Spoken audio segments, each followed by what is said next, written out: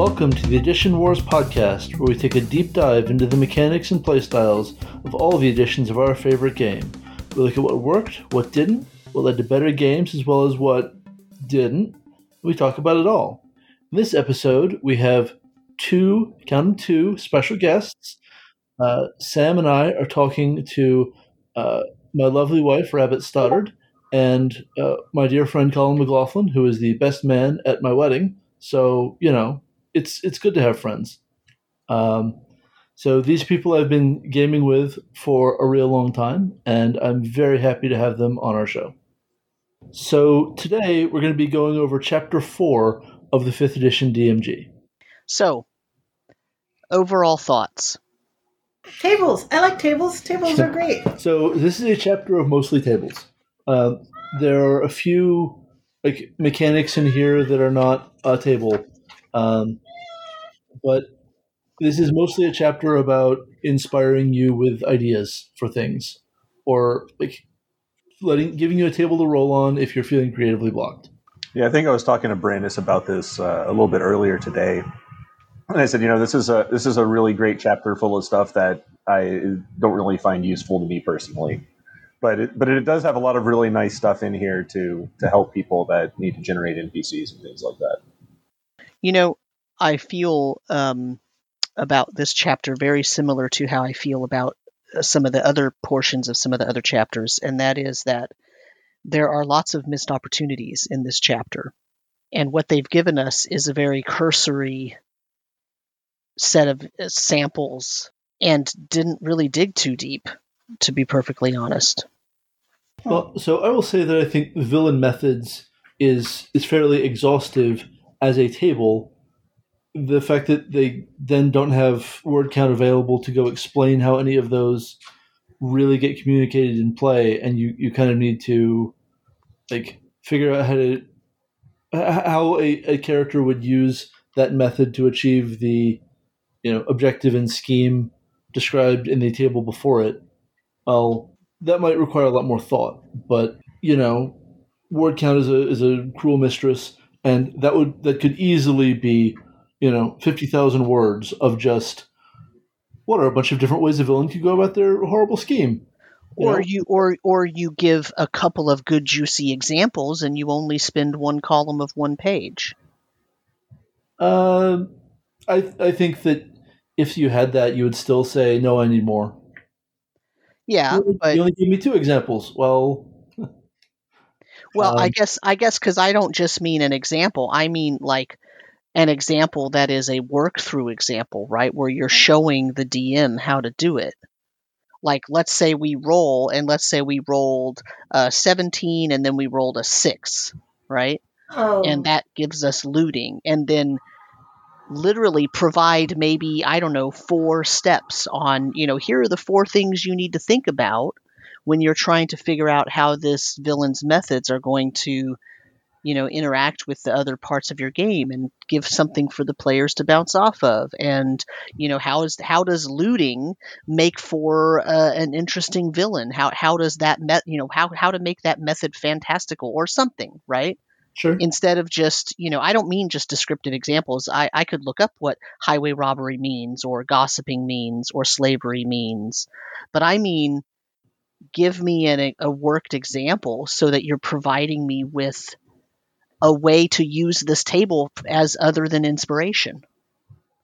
So you want kind of the actual play example kinds of thing that. Or are you just talking like a list of hooks? No, I mean I want something in between. I really don't like actual play examples because they're usually done so poorly. Yeah, me either, which was why I was kind of surprised. No, what I want is an example that actually gives a viewpoint into how somebody could make this table work for them as anything other than inspiration. It's a great table. Yes, it has lots of various methods in it, but how do I take defamation and humiliation and use that as my villain's methods and really make that work in a game? right? Or how do I take, as I said before, looting, right? Looting, how is that a villainous method? You know what I mean? But instead of just say, well, looting means this, and so you could have your villain use that method. Tell me, okay, here's 4 bullet points. Here's 4 items you need to think about, right? Number 1, who is the looting affecting the most? And it doesn't have to be the PCs directly. It could be the town they're from, or it could be the mayor, or it could be a merchant's guild, or it could be some pirates, right? And who is the villain working in concert with to make this looting such a big deal that it rises to the elements of being a villainous method other than just some kid stealing some stuff, right? And number 3, how can the PCs interact with or discover facts about the villain's activities in a way that that has a directly actionable outcome, right? How do you put that looting front and center in a couple of adventures to make the PCs realize, without just expositorily telling the players, well, this villain's method is looting, right? Sure. That's the kind of thing I want. And just 1 or 2 of those could take a couple pages and it would be golden. And so my response to that is that they could do it in 1 line. Hey kids, have you done your series run of Leverage lately? Go do that. Because like John Rogers researching all of the bad things people do is one of my favorite things on Twitter. Okay, but if I'm a person who doesn't watch television, that's a meaningless sentence to me. No, I get you, man. It's just like a lot of what they're even going to be able to explain is going to depend on tropes from fiction. But that's why they need to explain it. It doesn't have to rely on tropes from fiction. So to Sam's point, they actually half do this, except they do it in the middle of the chapter instead of the end of the chapter.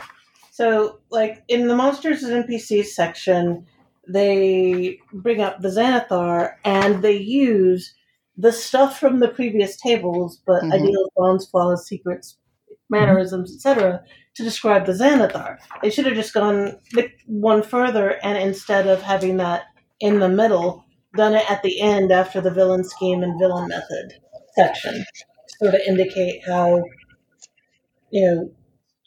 so what's the Xanathar's scheme and what's their method and what are they up to? Sure. And that might have just been organizationally better.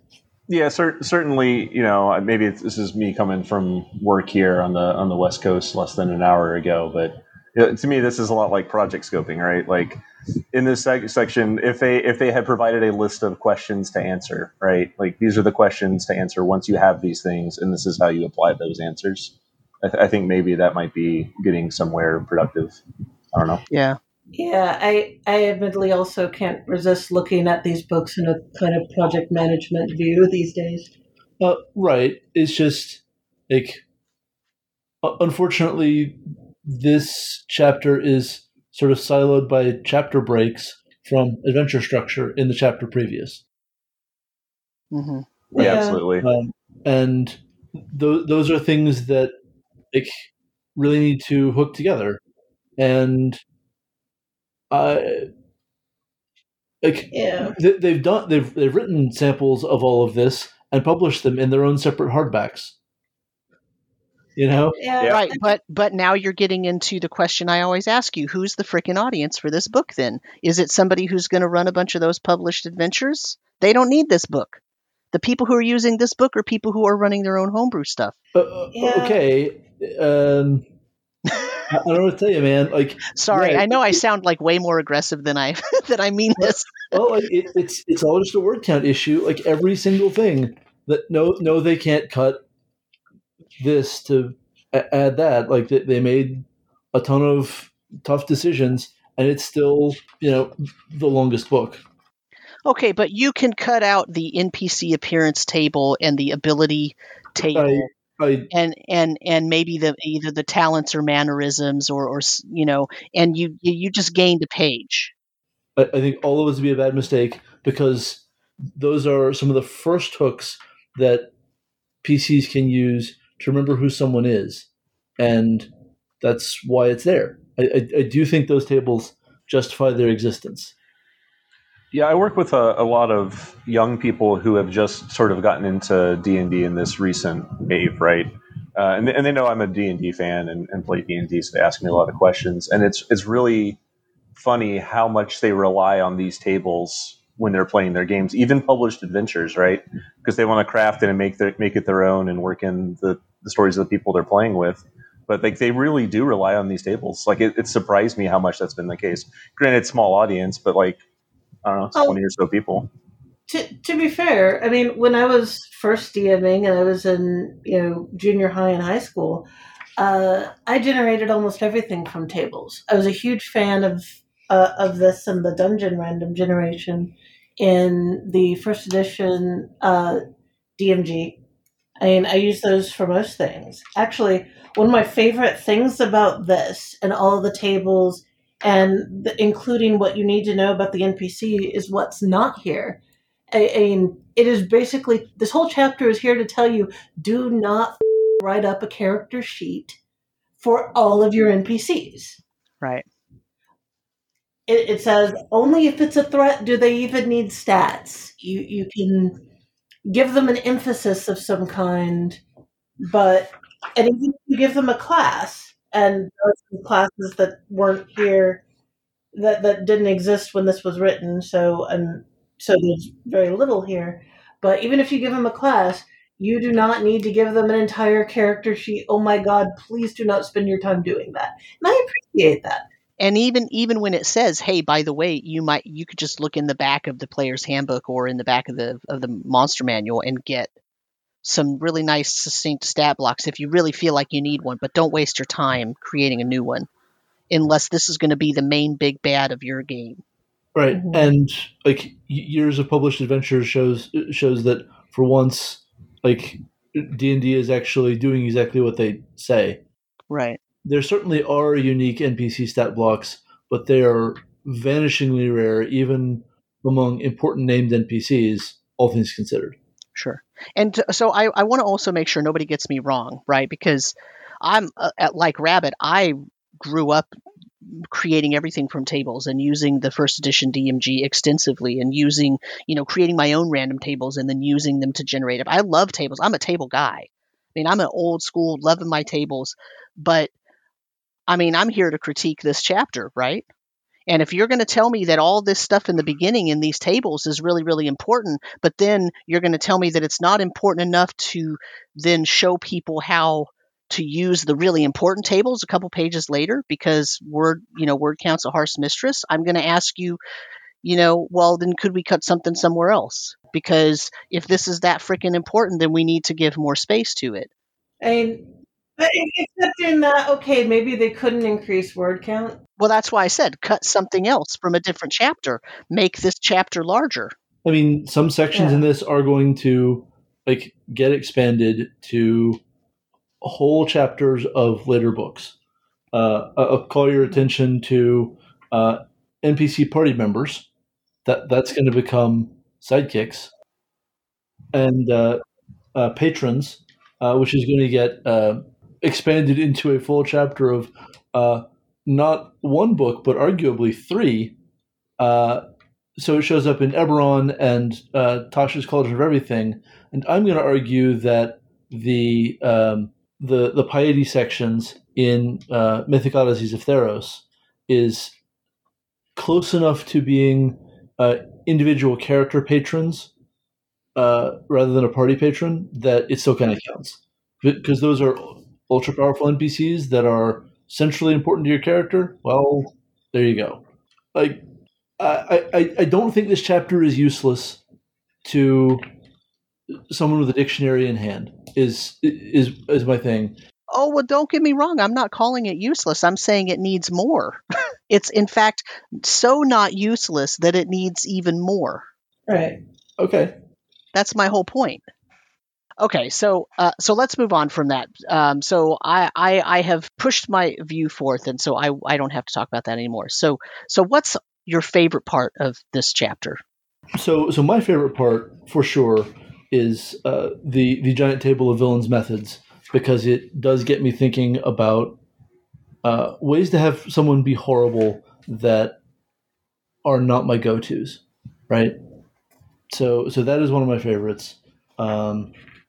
And beyond that, I find most of the chapter useful, but not sort of something I really have to reference that much. I don't know if I would call it favorite, but I find the optional rule for loyalty interesting.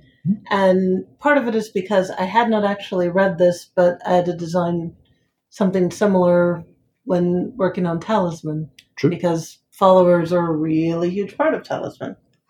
That's Talisman Adventures, a tabletop role-playing game available now from Pegasus Spiele. Thank you. Yep. I like the idea of it if you really need to be that mechanical with it. And I think that it can be very useful for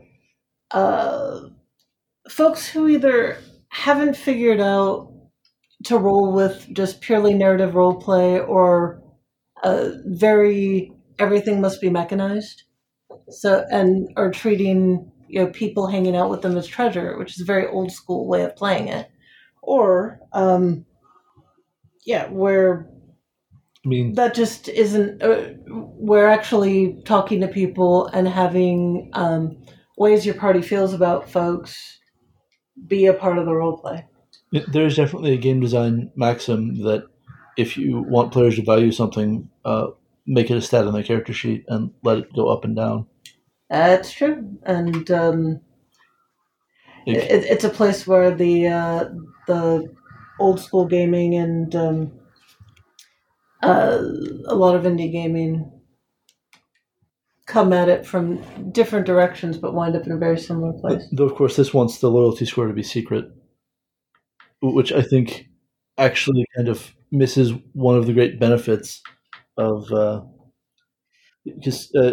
tracking loyalty. Keep track of an NPC's loyalty score in secret, so the players won't know for sure whether an NPC party member is loyal or disloyal. And isn't there a portion in this? I don't remember what chapter, but isn't there like a reaction or morale kind of? I think there's a morale optional rule later on. Yeah, I feel like this can be somewhat related to that, and it's sort of because I think those things are split up. It almost keeps them a little bit too separate in terms of concepts of, how does an NPC react? How does an NPC that is familiar to the party, how do they how loyal are they if they're working with the party, or how much does it take to make them disloyal? I don't know. It is a very mechanized sort of way to use, I think, what a lot of people would consider should just be social interaction in the role playing. I don't know. Well, I could see some DMs wanting, say if you have a long list of NPCs or whatnot, I can see wanting to keep track of that on the back end and use a quick number to represent how they feel about it, and that could be useful as a DM tool. I mean, I could also see it being useful out there in the open, depending on what kind of game you're running. So this is my favorite section of the chapter too. Though I think actually I have a second answer, sort of building on something you said earlier, but I'll come back to that. Full disclosure: I am a long-time EverQuest player. I played back in the old days, so I've played around with different faction methods over the years running games. I think both Rabbit and Brandis were subjected to the stuff I tried to do in our 4th edition Planescape game that I ran. To mixed results, let's say. Right. I'm pretty sure listeners of this show have heard me wax loquacious about how great that game was more than once. Oh, geez. And now I actually use this for tracking things for the games that I'm running now. And the reason for that is, depending on what players do, I just want to know, like, relative to the party, how much each group likes each other and things like that. Right. It helps me more as a tool to direct where the action might go rather than necessarily is player facing, though granted it's for general NPC interactions or at least factions and not NPC party members. Yep, that makes sense. It's using similar scales of numbers to renown, and using it in the same way as Renown does make sense.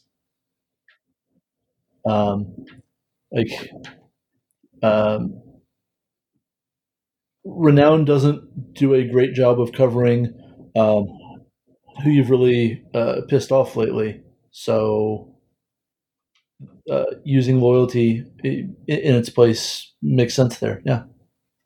Mm-hmm. Yeah, the loss and the gains appealed to me. I kind of wish they also would have integrated a little bit of the reputation idea in here, right? Like, does the henchman's loyalty increase if the party gets a better reputation, or as the party's reputation increases, right? Yeah, for sure. Like that definitely puts me in mind of tables that work exactly like that in third and probably second. Mm-hmm. I want to say. You've got your leadership feat in third, and it's a table of modifiers, and I'm 95% sure there's something like that in second that we probably talked about. But You have the status tables in Al Qadim. oh yeah, nice. So Colin, I want to get your thoughts on something here. Sure. So let's see. Likewise, an NPC's loyalty score increases by 1d4 if the NPC is treated particularly well. For example, given magic weapon as a gift. Mm-hmm. Mm-hmm. Do you have any thoughts on that you'd like to share? I bet they would really like a dog biscuit, is what I would like to say about that. I did make a side bet with Rabbit that I could get you to make a dog biscuit joke about that. I'm very happy. I know I defiled your god's altar, but it's okay, baby. Take this dog biscuit. It'll be all right. For anyone who hasn't played Dragon Age, sorry. So I did say the other thing that I liked. I keep thinking about it and think about how many people have talked to me about D&D over this last year during the pandemic, because I work with a lot of people, and mainly we work through their video conferences and things like that, right? Just like everybody else. But those random tables have been so helpful for people trying to figure out DMing for the first time, because so many of them really are DMing for the first time right now. And again, it's a localized experience, right? But I think those randomized tables might be my favorite part of the chapter that I don't use, if that makes sense. Yeah. That makes sense to me. I mean, I think it's awesome that you're kind of conversationally right next to the front lines of people new to the hobby, because I'm not. Yeah, it's been wild. Look, I might never roll on any of these tables, but I would find them useful to refer to. Right. And to go, if I'm like, for whatever reason, I have to generate a bunch of new NPCs, and I'm starting to get burned out on just spontaneous creation. But to Sam's point too, a lot of questions on how to run adventures and how to run villains and things like that come out of this, and so I don't think the chapter does have enough words to answer that, right? And maybe it is a gap in D&D in general of how to put all the stuff together in a cohesive manner. Maybe that's here, maybe that's overall somewhere else. I think there's just a bottomless sort of market need for a 300-page book on that, of just villainy. How does it work? How do you do it? Everything from the completely quotidian, like the whole structure of my villainy is mugging, all the way up through like cosmic level magic. Like, I've got probably an even half dozen books, most of them from the third ed OGL glut, sitting around my shelves that just cover that. Some of them are even WotC releases, like Heroes of Horror winds up covering a lot of that kind of material. But I've got Evil by, I want to say, Alderac, from the third ed OGL days, that it's just that. The Book of Wild Darkness was, you wish it would have been that, but it wasn't. It was instead just torture porn and gross out porn. Not my deal. But yeah, like if someone wanted to make a whole book that was nothing but exactly what Sam has said, like getting into, a 4 to 6 step explanation of every single thing in this table, not a word would be wasted. Right? That would be an amazing reference book for both DMs and writers. Just every kind of fiction writer would find that useful, I would say. Like, I've got books and books of writing advice on creating characters. Well, all of this would be helpful. It would fit into that book too. The idea of cosmic level mugging is amusing, though. Cosmic level mugging. Yeah. It's just like Kurt Russell, I guess, right? Yeah. Mm-hmm. I like one of the things that they kind of tuck in here, and it's kind of its own section, but it's not. I mean, it's kind of this nondescript. Oh, it's extras, right? Just as extras. That's kind of doesn't really tell you what they're talking about. But one of the things that it points out is, you don't always know who the players or their PCs are going to single out as the NPC they gravitate toward, and that the NPC now is going to play a bigger role than you ever thought. And so, sometimes it's sudden that happens, and just that's okay. Just, you use this chapter to try to help you, make that person into more than a one-dimensional NPC who you didn't know was going to be important. Yeah. The PC's latched onto someone that I didn't think would matter is one of the sort of most discussed things about how gaming goes off the rails in a positive sense, I think. Mm-hmm. Mm-hmm. So yeah, I absolutely love to see that. Tons of GMing advice are, what do I do now that my players have decided that the stable boy did it all? Mm-hmm. Like, what? It was Agatha all along. Spoilers. Mm-hmm. I think one of the things I would like to see here, and I don't know, maybe this is peeling back the curtain too much for Brandis, who plays in one of my current games, is like, I think one of the tricks I've learned over the years, and is always my advice to the people asking me, is you have all the information, you have the story as the person running the game, right? You have what you've prepared, but the details can change, right? Like, if you had an NPC planned for later that was going to be a hook, why not this person? The players don't necessarily know that somebody else was going to be that hook. I don't know. Yeah, for sure. Well, we do this an awful lot in Dust to Dust, where Boy, howdy. where technically you're like, well, that's technically supposed to be a different NPC, but why don't we just collapse those? And I don't think I ever regret. I don't think I ever regret having done that. So, for the benefit of our listeners, Rabbit, Colin, and I were 3 members of a game staff. We had a bunch more friends helping us, but 3 members of a game staff that ran a 5-year LARP in Atlanta called Dust to Dust. I've talked about it in the show a fair amount, but reading through the villains, I was definitely sort of thinking, which of these did we use in Dust to Dust? Well, a bunch. We used a bunch. One thing about the villain scheme chart that is funny to me is, like, let's say you were trying to prepare a random villain. I think there's a wild swing between immortality and, wealth as villain motives. It's a little swingy for randomization. There's a lot there, but like, I sort of love the idea of you get into tier 4 and you're still running into like these cosmic level NPCs whose scheme is to marry into wealth. Like, what does that look like? The mind boggles. And so that brings to mind this section would benefit hugely from a discussion of the 4 tiers of play and just how villains that can be bosses in tier 1 are just nonsense in even mid tier 2, say nothing of tiers 3 and 4. Like, the story changes with level, and maybe breaking scheme and method into into tiers would have been useful. Maybe not. Who knows? People think in different ways. But that certainly strikes me as something that might have been worthwhile.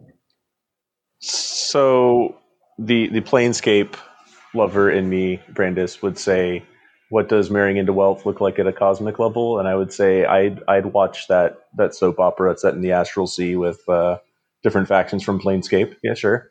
Sounds great. Yeah. I mean, that would be amazing. Like the Downton Abbey that's set in Tunarath. I would watch that. 100%. Well, and we didn't really define wealth, right? True. Like you don't know what the wealth is. Perhaps they're marrying into wealth by marrying a far realm's god. You could be marrying for land. Yeah, the wealth that they get is going to be 5 of the surrounding stars.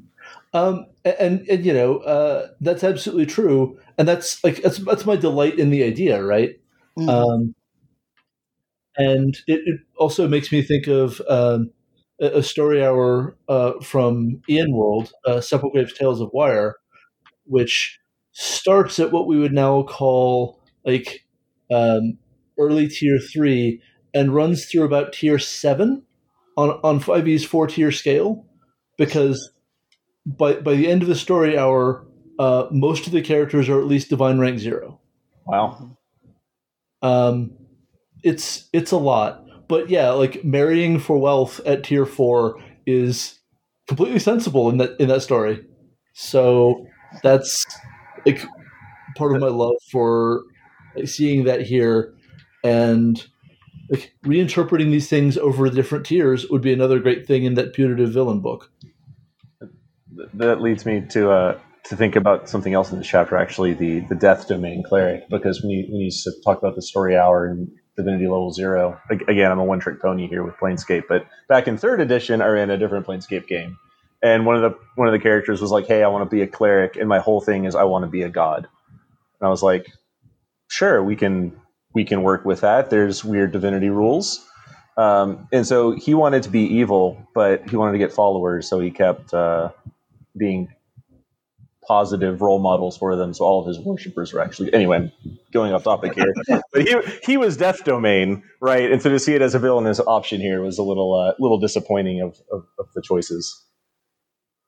Yeah. Well, like they wound up kind of overriding this with the Grave Domain, because like this is supposed to be evil, but like a faintly sinister like Mortician Cleric is a super popular concept. So, I mean, we've mostly talked about the villain piece of this. So, I'm playing in a game that a local friend of mine is running. Well, a local friend of mine is in, and 2 of his friends are playing. One of them's DM. But it's, 2 actual players, and the DM, so we have NPCs hanging out with us a lot of the time. So they're doing a good job with giving those guys some personality and interest, but I still mostly don't give a shit about them. Because they're like quirky characters, but we don't actually interact at all, which... Teaching somebody how to bring characters to life and make them feel relevant to the PCs, that's hard. Especially if you're not really used to it, that's difficult. And that isn't covered here. What is covered here is any NPC that accompanies the adventures acts as a party member and earns a full share of experience points. Now, given that the idea of calculating experience based on the monsters the NPCs fight gives me hives, what is that actually supposed to mean? Right, is that the PC's share is diminished accordingly, or you divide by the number of PCs and then the NPC just also gets that? But that's still weird, because it assumes the NPC stat block works like a character's. Right. And they have class and And- level, which isn't a given. Well, yeah, and there is a tiny, tiny bit here that is you can create an NPC, you can use class and levels, and give them a character sheet. And if you do that, then they still need a challenge rating, which is really interesting, since you wouldn't normally give a PC a challenge rating. Yeah, well, and calculating challenge rating off of the things a PC can do is very brain melty, because you have to do the math of how much damage they can potentially kick out in 3 turns, which is not what most PCs build around that much.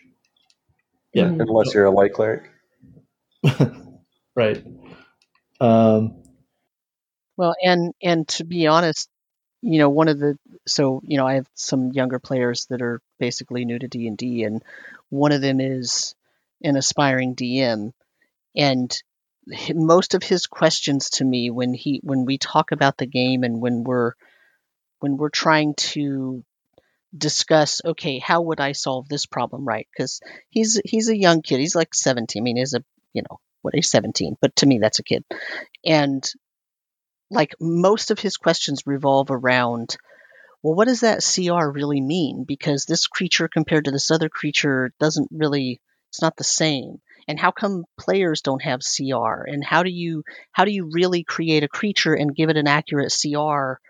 And he has the same question about sidekicks and about, this sort of thing where you have NPCs, because he, sometimes he just runs the game for his brother.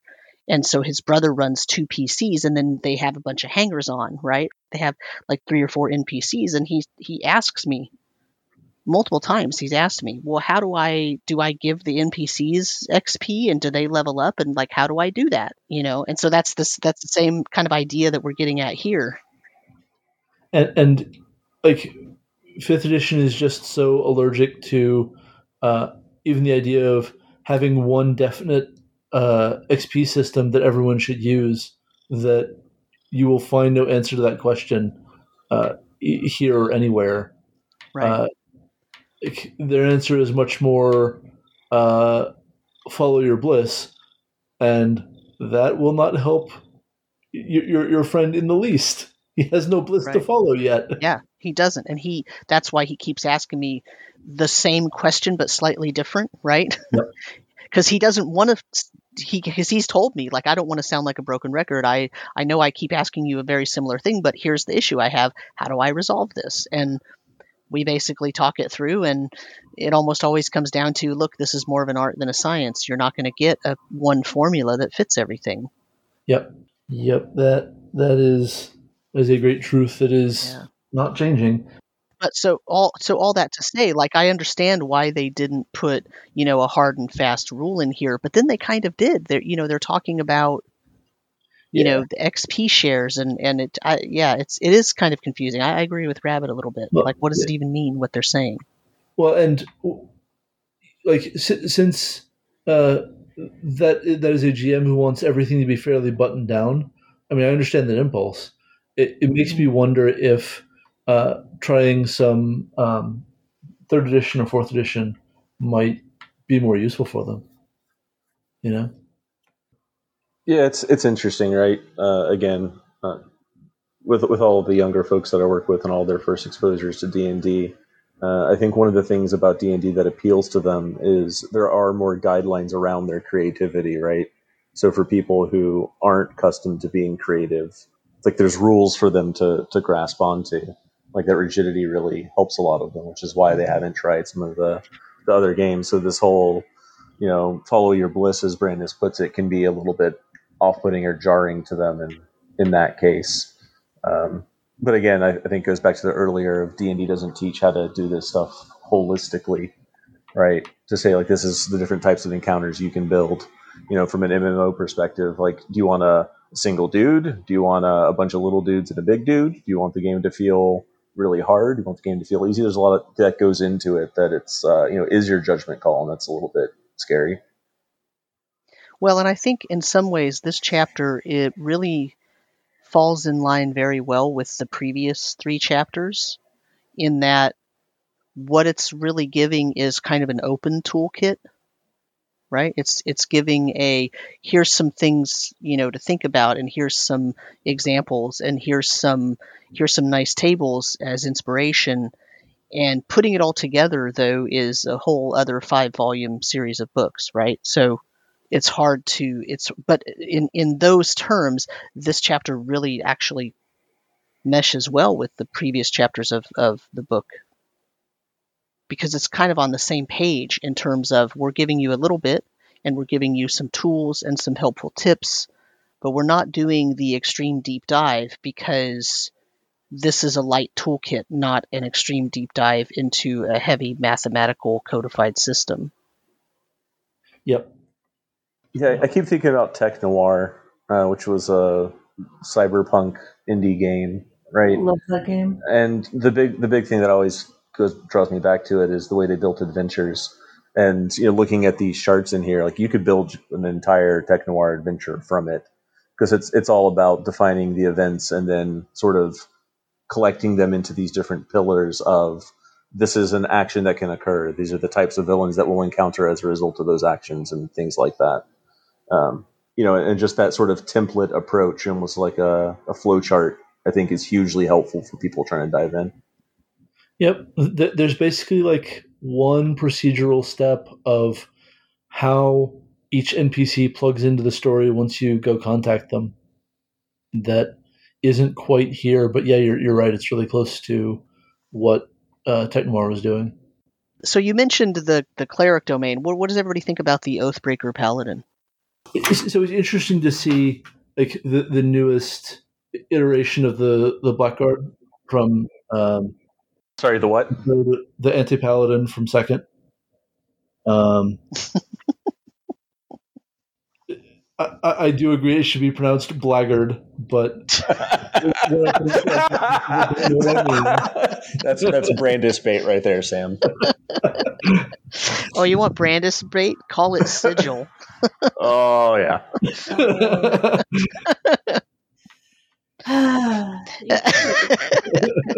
That is Anyway. definitely a thing you could do. We have definitely not done 20 whole minutes on that on this show before. But yeah, I like the Oathbreaker in principle.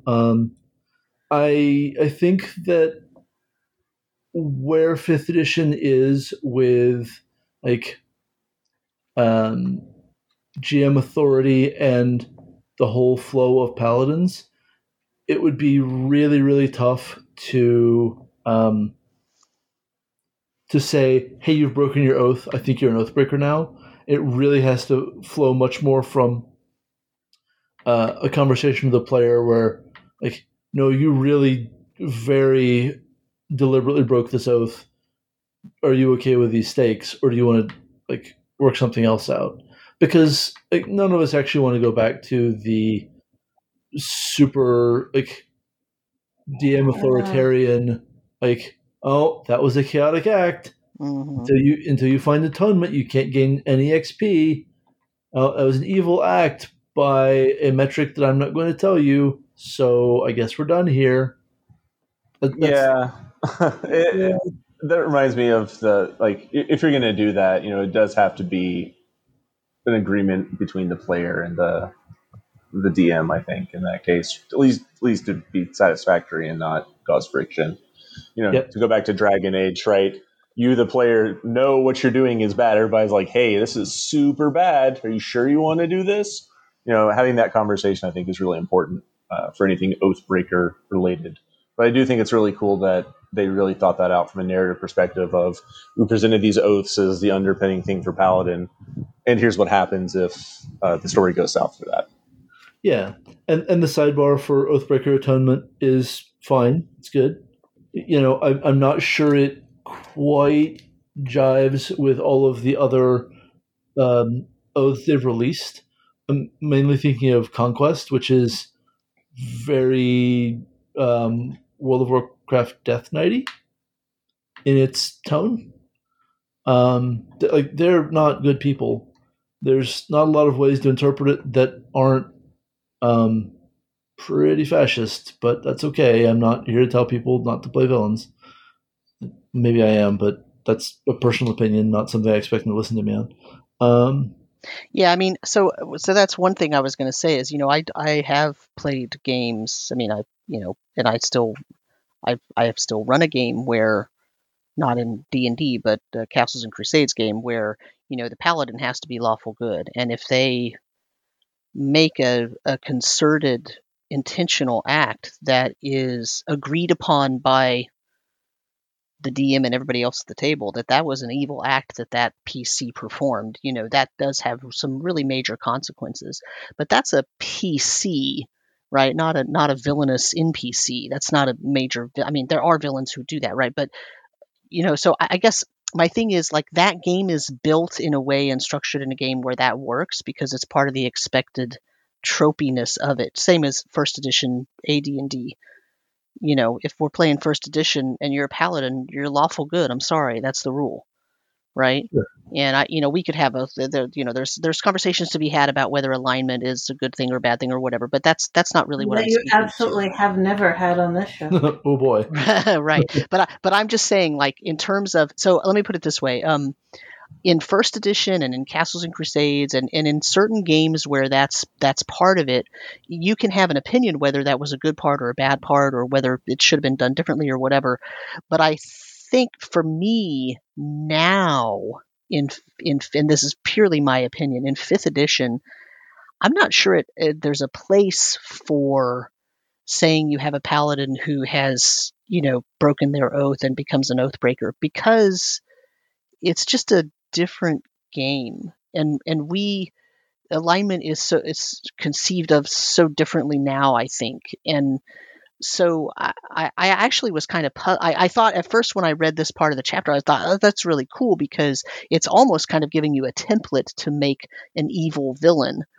But then it's talking about allowing the players to maybe do this, and I don't know if it really fits. I mean, there are definitely people who just want to run evil campaigns. Oh, sure, for sure, yeah. Yeah. But like, for most PC paladins, things might go wrong with their oath. That doesn't necessarily mean that you're going to, like, take up the sort of mustache twirling villainy of the Oathbreaker. Though you should. Because, like, if you should go Dread Lord. I mean, Lord Soth is not a good PC, folks. I'm sorry. But he also had a fireball. Yeah, right. True. Yeah, I'm disappointed that the Oathbreaker doesn't get Fireball as their Paladin spell at 9th level. Right? I was too. Though I think it would be hard to run a game where you have an Oathbreaker Paladin and there wasn't other players there to support him, or them rather. Yep. Because it's about buffing your undead army, but I think you need an undead army to be cool. Well, I mean, without that, you're just kind of a dink. Well, it's very much a core issue with the Necromancer Wizard subclass, which is not supposed to be a villainous one. It's just if your whole party isn't set up to be cool with you having a million billion skeletons running around, well, your subclass isn't going to go good. They're probably all from Karnas. Well, sure. Join the army. Serve your country. Twice. So yeah, like I definitely know people who are very into, playing evil campaigns, playing characters as sinister as the table will let them, and that's fine for them. Yeah, of the two, I think the Death Domain Cleric is the one I'm sad was pitched as a villainous option, right? Just because, Cleric of Anubis, things like that, right? Yep. Mm-hmm. Well, and like I said, that's kind of why they had to introduce the Grave Domain, because everyone agreed with you. I think that if they'd just gone ahead and, like, released the Grave Domain here, it would have merely been odd placement. Yeah. I will say double Toll of the Dead seems pretty good, though. Yeah. Reaper's amazing. Reaper's real amazing, and that's actually why it has to be villainous, because it's so overpowered. It's fair. I mean, it is crazy overpowered. I could be a responsible user. It'd be responsible for all kinds of crap. So also, I look back at the hireling section, and it's just mind-boggling to see how short this is, because we did do that whole series run through the first ed DMG and the second ed DMG and the third ed DMG and North Arcana and so on, that have just massive sections on hirelings. Hirelings are a huge part of expected play in first ed and have diminished thereafter, but like here we get 3 paragraphs and a pointer to the equipment chapter, which just broke my brain enough that when Stephen Chaney and I were writing Level Up Your Background, a new DM's Guild release from me, hi, thanks, this is a plug, we had to expand it with what it takes to recruit hirelings and what their expected pay is, including danger pay, if any, right? Mm-hmm. Like, we just couldn't leave it as sort of light touch as these 3 paragraphs and the equipment section. So well, and the equipment. Sorry to cut you off, Rabbit, but the equipment section's only 4 paragraphs anyway. I mean that this part of it's on page 159 for anybody following along at home, and it's 4 paragraphs and a little chintzy table. Right.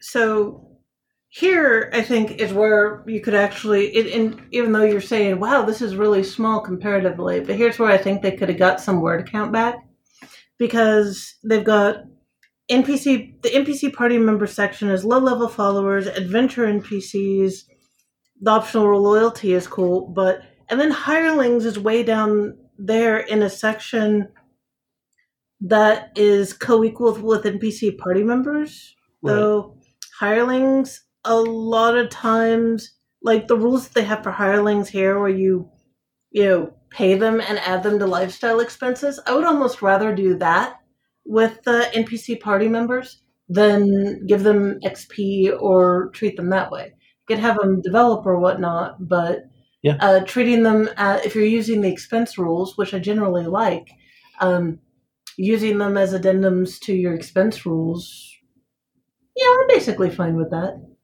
Sure. And I know that part of the reason they're doing this is because if you're using by monster XP rules, you need to take that into consideration when you're looking at the difficulty. But sure, I don't know. Being that I don't do that. But that one sentence what you just said is enough, though, for those DMs who are using XP by the monster, right?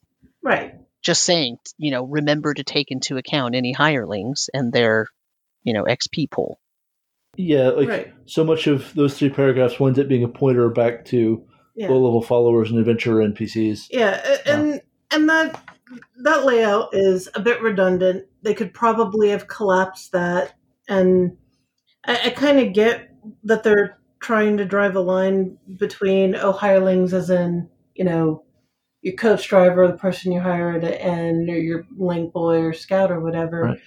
But a lot of times, if you're hiring somebody who's coming with you, as opposed to your innkeeper, they're going to have a lot more in common with a low-level follower or adventurer NPC. Yeah. Mm-hmm.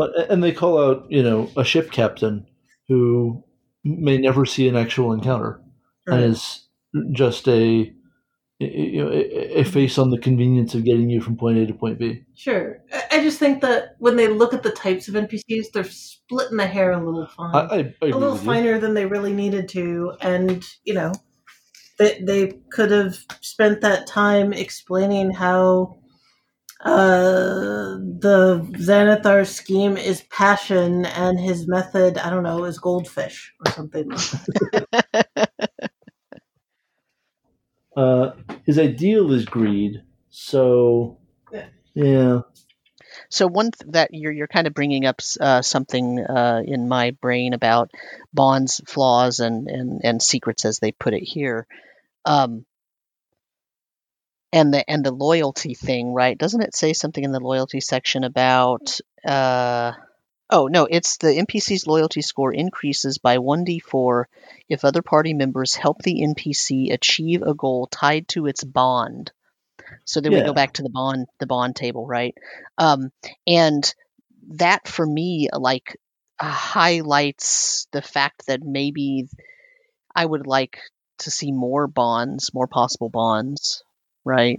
And the inspiration with ideals, bonds, and flaws, that whole inspiration system introduced in the player's handbook, really could use a lot of support. And this is kind of a nice thing that they have in here, but I wish it was maybe highlighted a little bit more. I'm not sure it needs more discussion about it in the book, but I don't know. Yeah, I mean, I think that traits, ideals, bonds, and flaws as 5 sentences to try to tell you who someone is based on how they act and what they care about is it's reasonable.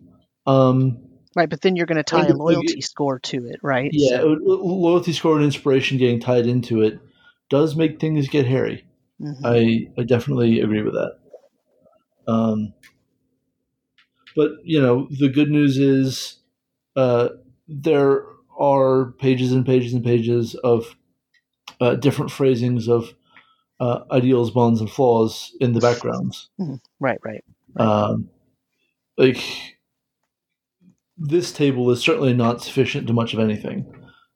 It's a D10 table where one of the options is roll twice, ignoring rolls of this number again.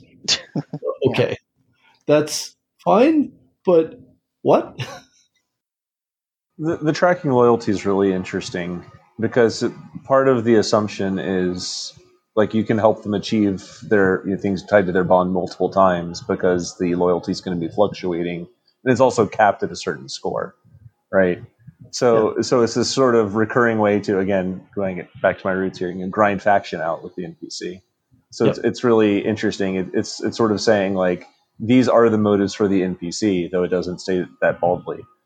To Sam's point about people early on who maybe don't watch movies, like I wonder how much we could gain here in terms of space if we really just said like, hey, what actor do you imagine being stereotype cast as this NPC, and moving on from there. Maybe that's a little reductive, but Yeah, like that is one that would work for so many people, and yet like I would read that and bounce off of it, even though once I got someone else to help me talk through it, it worked for me fine. But like my initial reaction is, what? No, but my picture is this other thing, and that is not helpful at all. Just totally that's a glitch in my brain. Well, to that point, how to build different stories and how to leverage different conceptual ideas, right? It speaks to the complexity, but also maybe why having more of that structure and more of those templates for adventures might be helpful. Yep.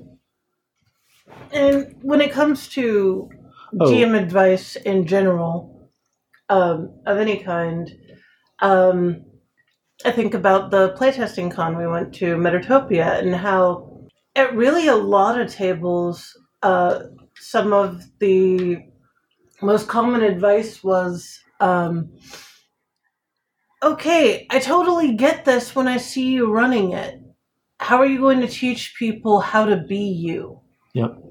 And, D&D has gone through so many hands at various times, and you could argue that, AD&D does a lot to go, here's how you run it like Gary, and don't do that, by the way. Well, right, and that's in a lot of ways poisoned the well. Yeah, but here, there is a mindset for, there's several different mindsets for how to create interesting NPCs with motivations and such. D&D's approach is typically pretty mechanistic because it is good on the entry level, but they're between a rock and a hard place on how do I make this useful for veteran DMs or DMs who maybe they run great combats, but they're not great at getting the players to really engage with NPCs is anything other than, do I kill you or not? And if not, get out of my way. Yeah. This puts me in mind of Paranoia, right? Which spends time at the beginning of its game advice talking about the different styles of Paranoia, right? Yeah. Zap and Noir and a bunch of others. I'm sure I'm forgetting, right? But there's a whole different types of ways to run the game, and then the advice specifically comes out of those different styles, right? Throughout the book, and it almost serves to be like an index or style guide for the rest of the advice within it.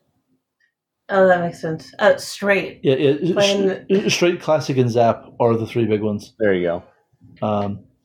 Also, Night's Black Agents has a very similar range of different modes that are like called out with icons in the margins for all these different ways you could decide to run Night's Black Agents.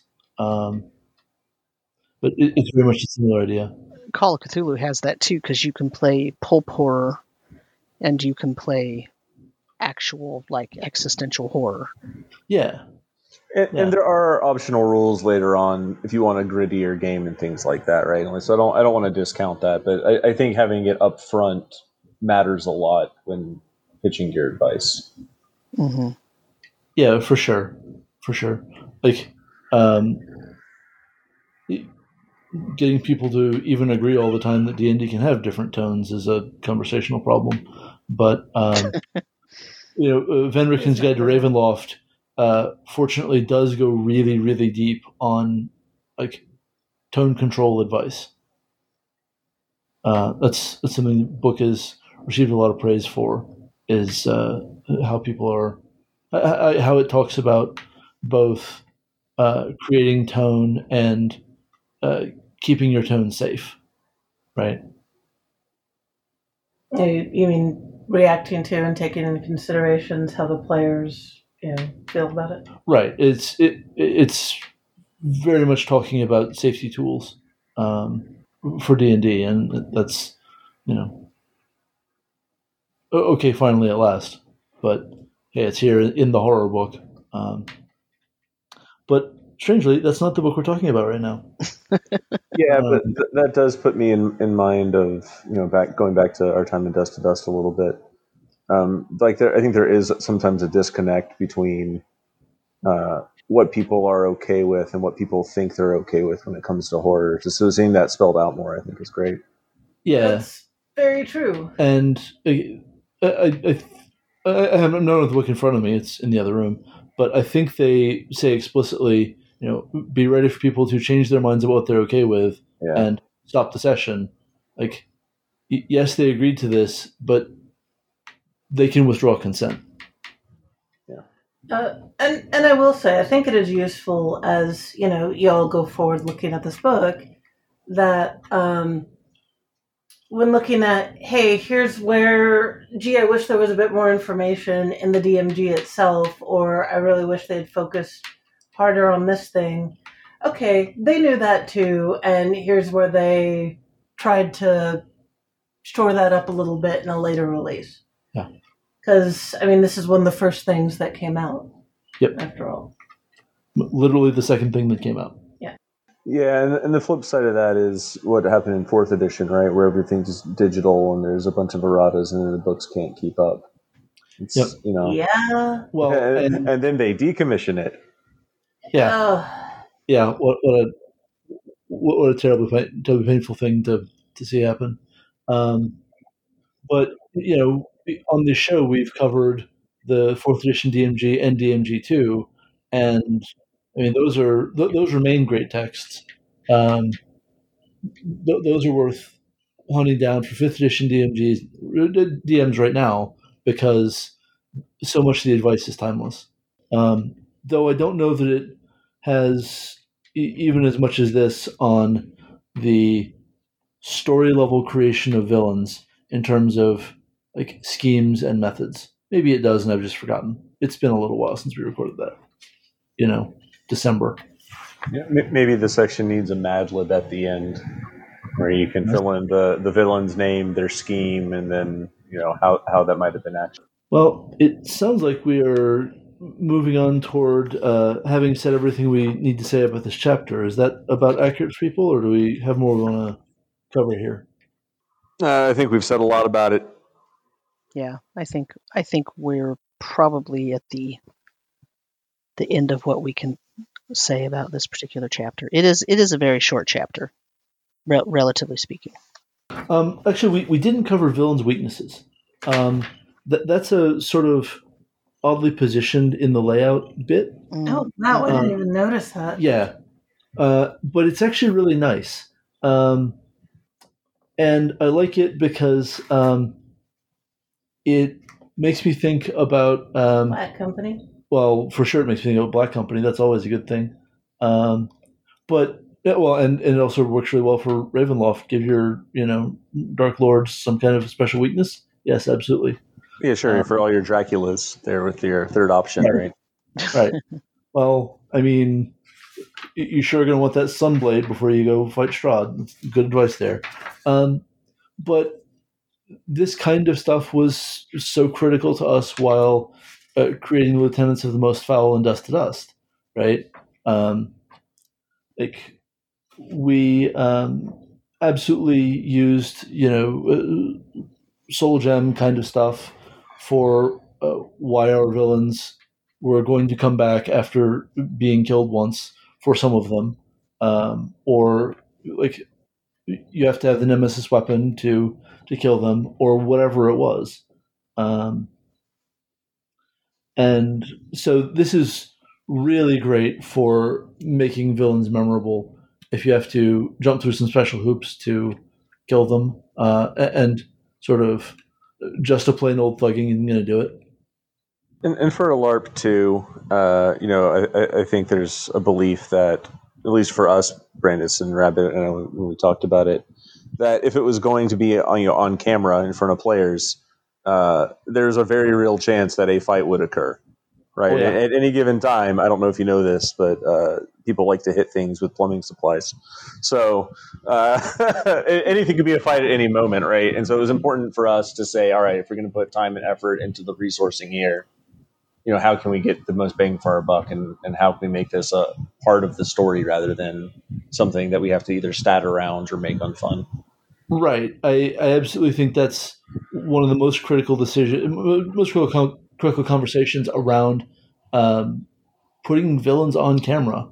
Like, either you need to say, like, always be prepared for the villain to get suddenly splattered the first time they're on camera, or create really strong reasons that the players aren't going to be able to just knife this guy and be done. It's the burn notice, right? I think I've talked with Brandon about this before too, but in the commentary of Burn Notice, the TV show, one of the things the writer and director talks about is how the main character would never be beaten in a fight. And they said the writers agreed on that.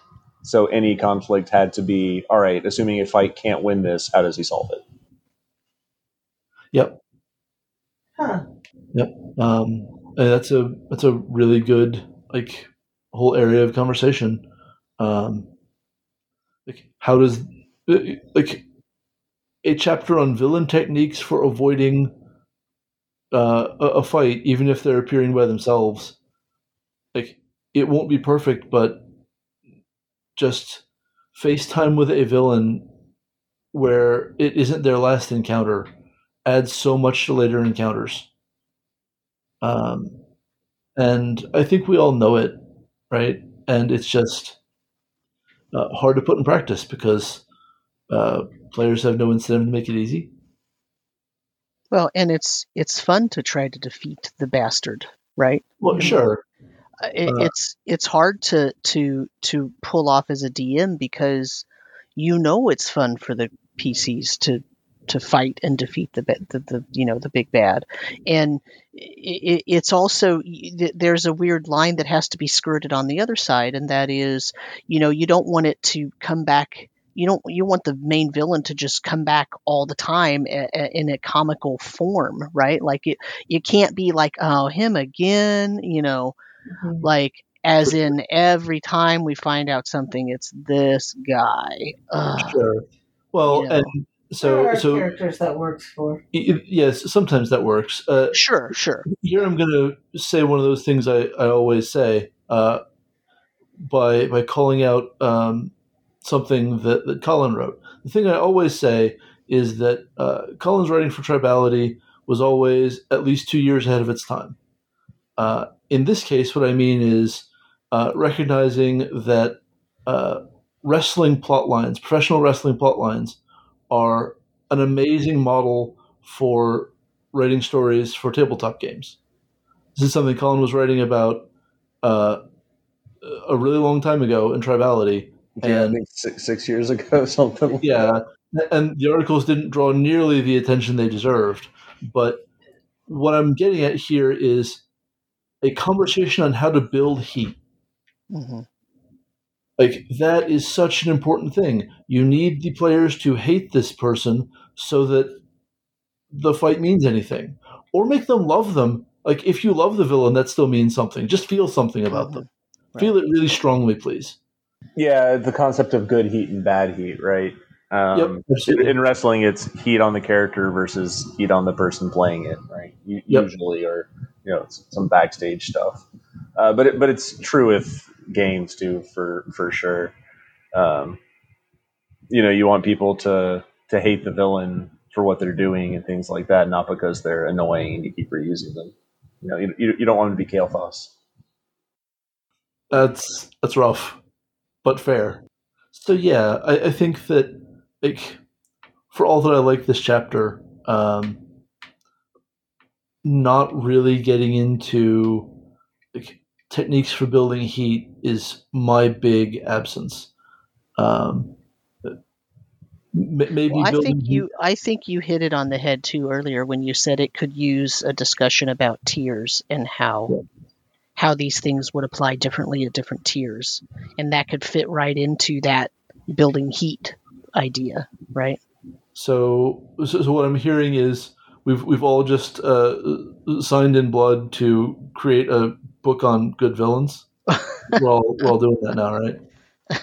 Yeah, look at the time. Thank you, Colin. I was trying to figure out how to. Yeah. But rooking Rabbit and Colin into long-term projects they would love to be done with is like my MO. That is facts. Actually. So overall impressions. What are your final thoughts? And when I say you, I mean all three of you individually. Colin, you go first. Yeah, I don't know. I'd give it a solid neutral face on my 5 frowny faces, 5 smiley faces scale. I think it's okay, right? I think it does half of a number of jobs pretty okay, and then doesn't get rest of the way there. But I don't know if that's the fault of the chapter or the structure of the book overall. I think it's a pretty fair cop. I think that like the way this chapter can't really be integrated with the adventure writing chapter very much creates that problem. But I think it's a pretty fair cop overall. Yeah, I feel mildly weird about this, but I think I ultimately come down to what Sam said at the beginning, and what Colin just said. There kind of needs to be more there, and part of it is because so much of what it's doing, it's wound up doing in other chapters, and I don't know. It's not bad. There's definitely useful stuff there. But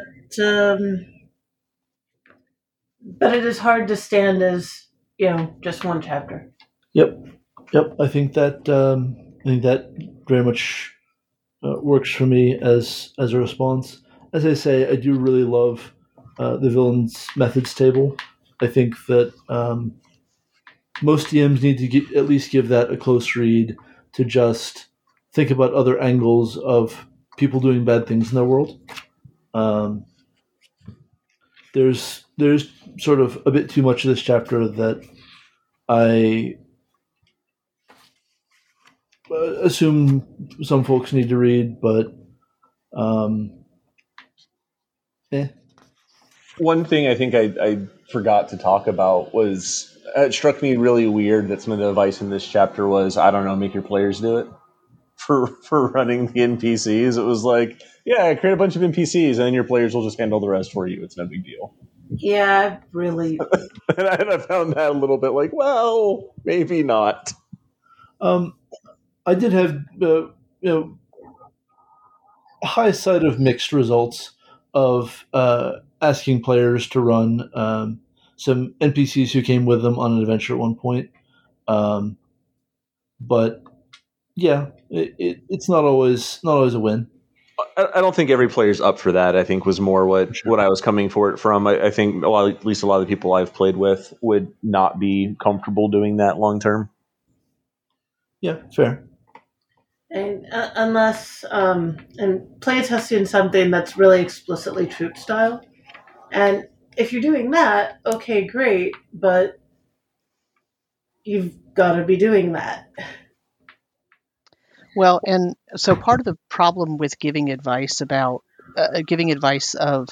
okay, have the players create these NPCs and then have them run the NPCs.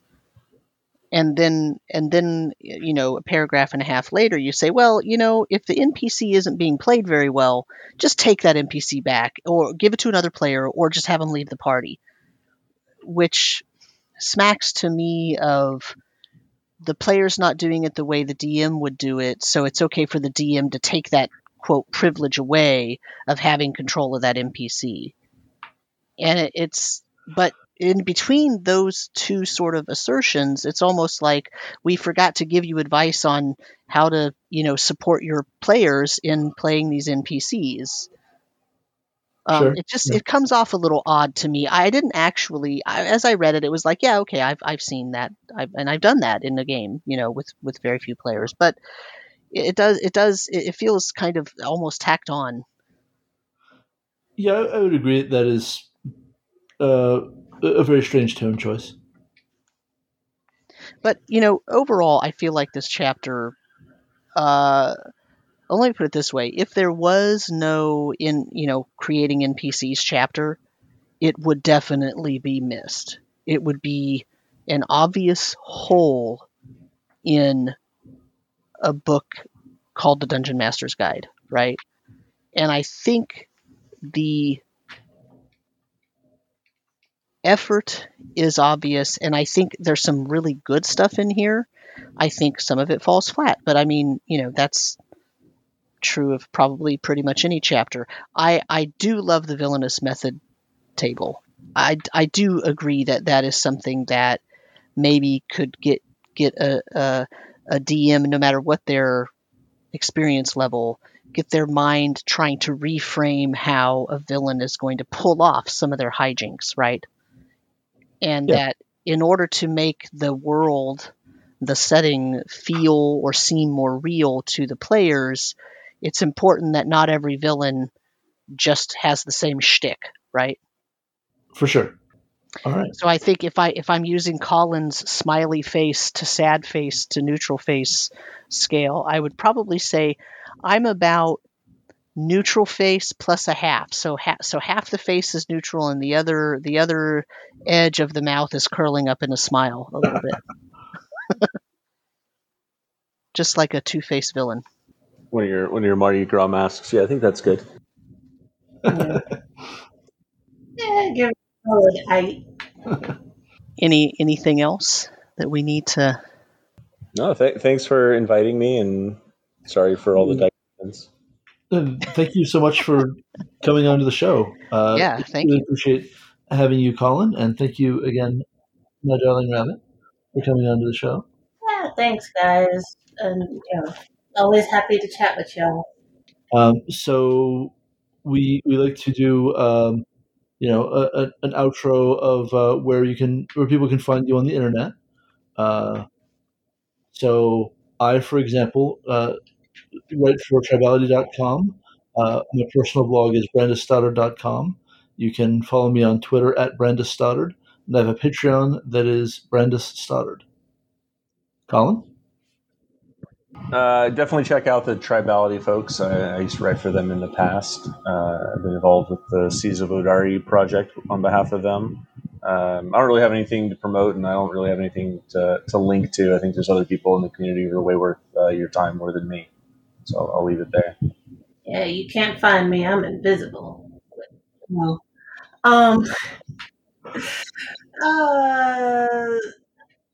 And I guess I'm on Twitter more or less, Caudlac, Caudlac, which you could follow if you want, but kind of not really. I mostly don't these days. I've got a Patreon on there, and I guess it's sort of kind of gaming related. I make text props, basically. So, yeah, but... She makes great stuff. Yep.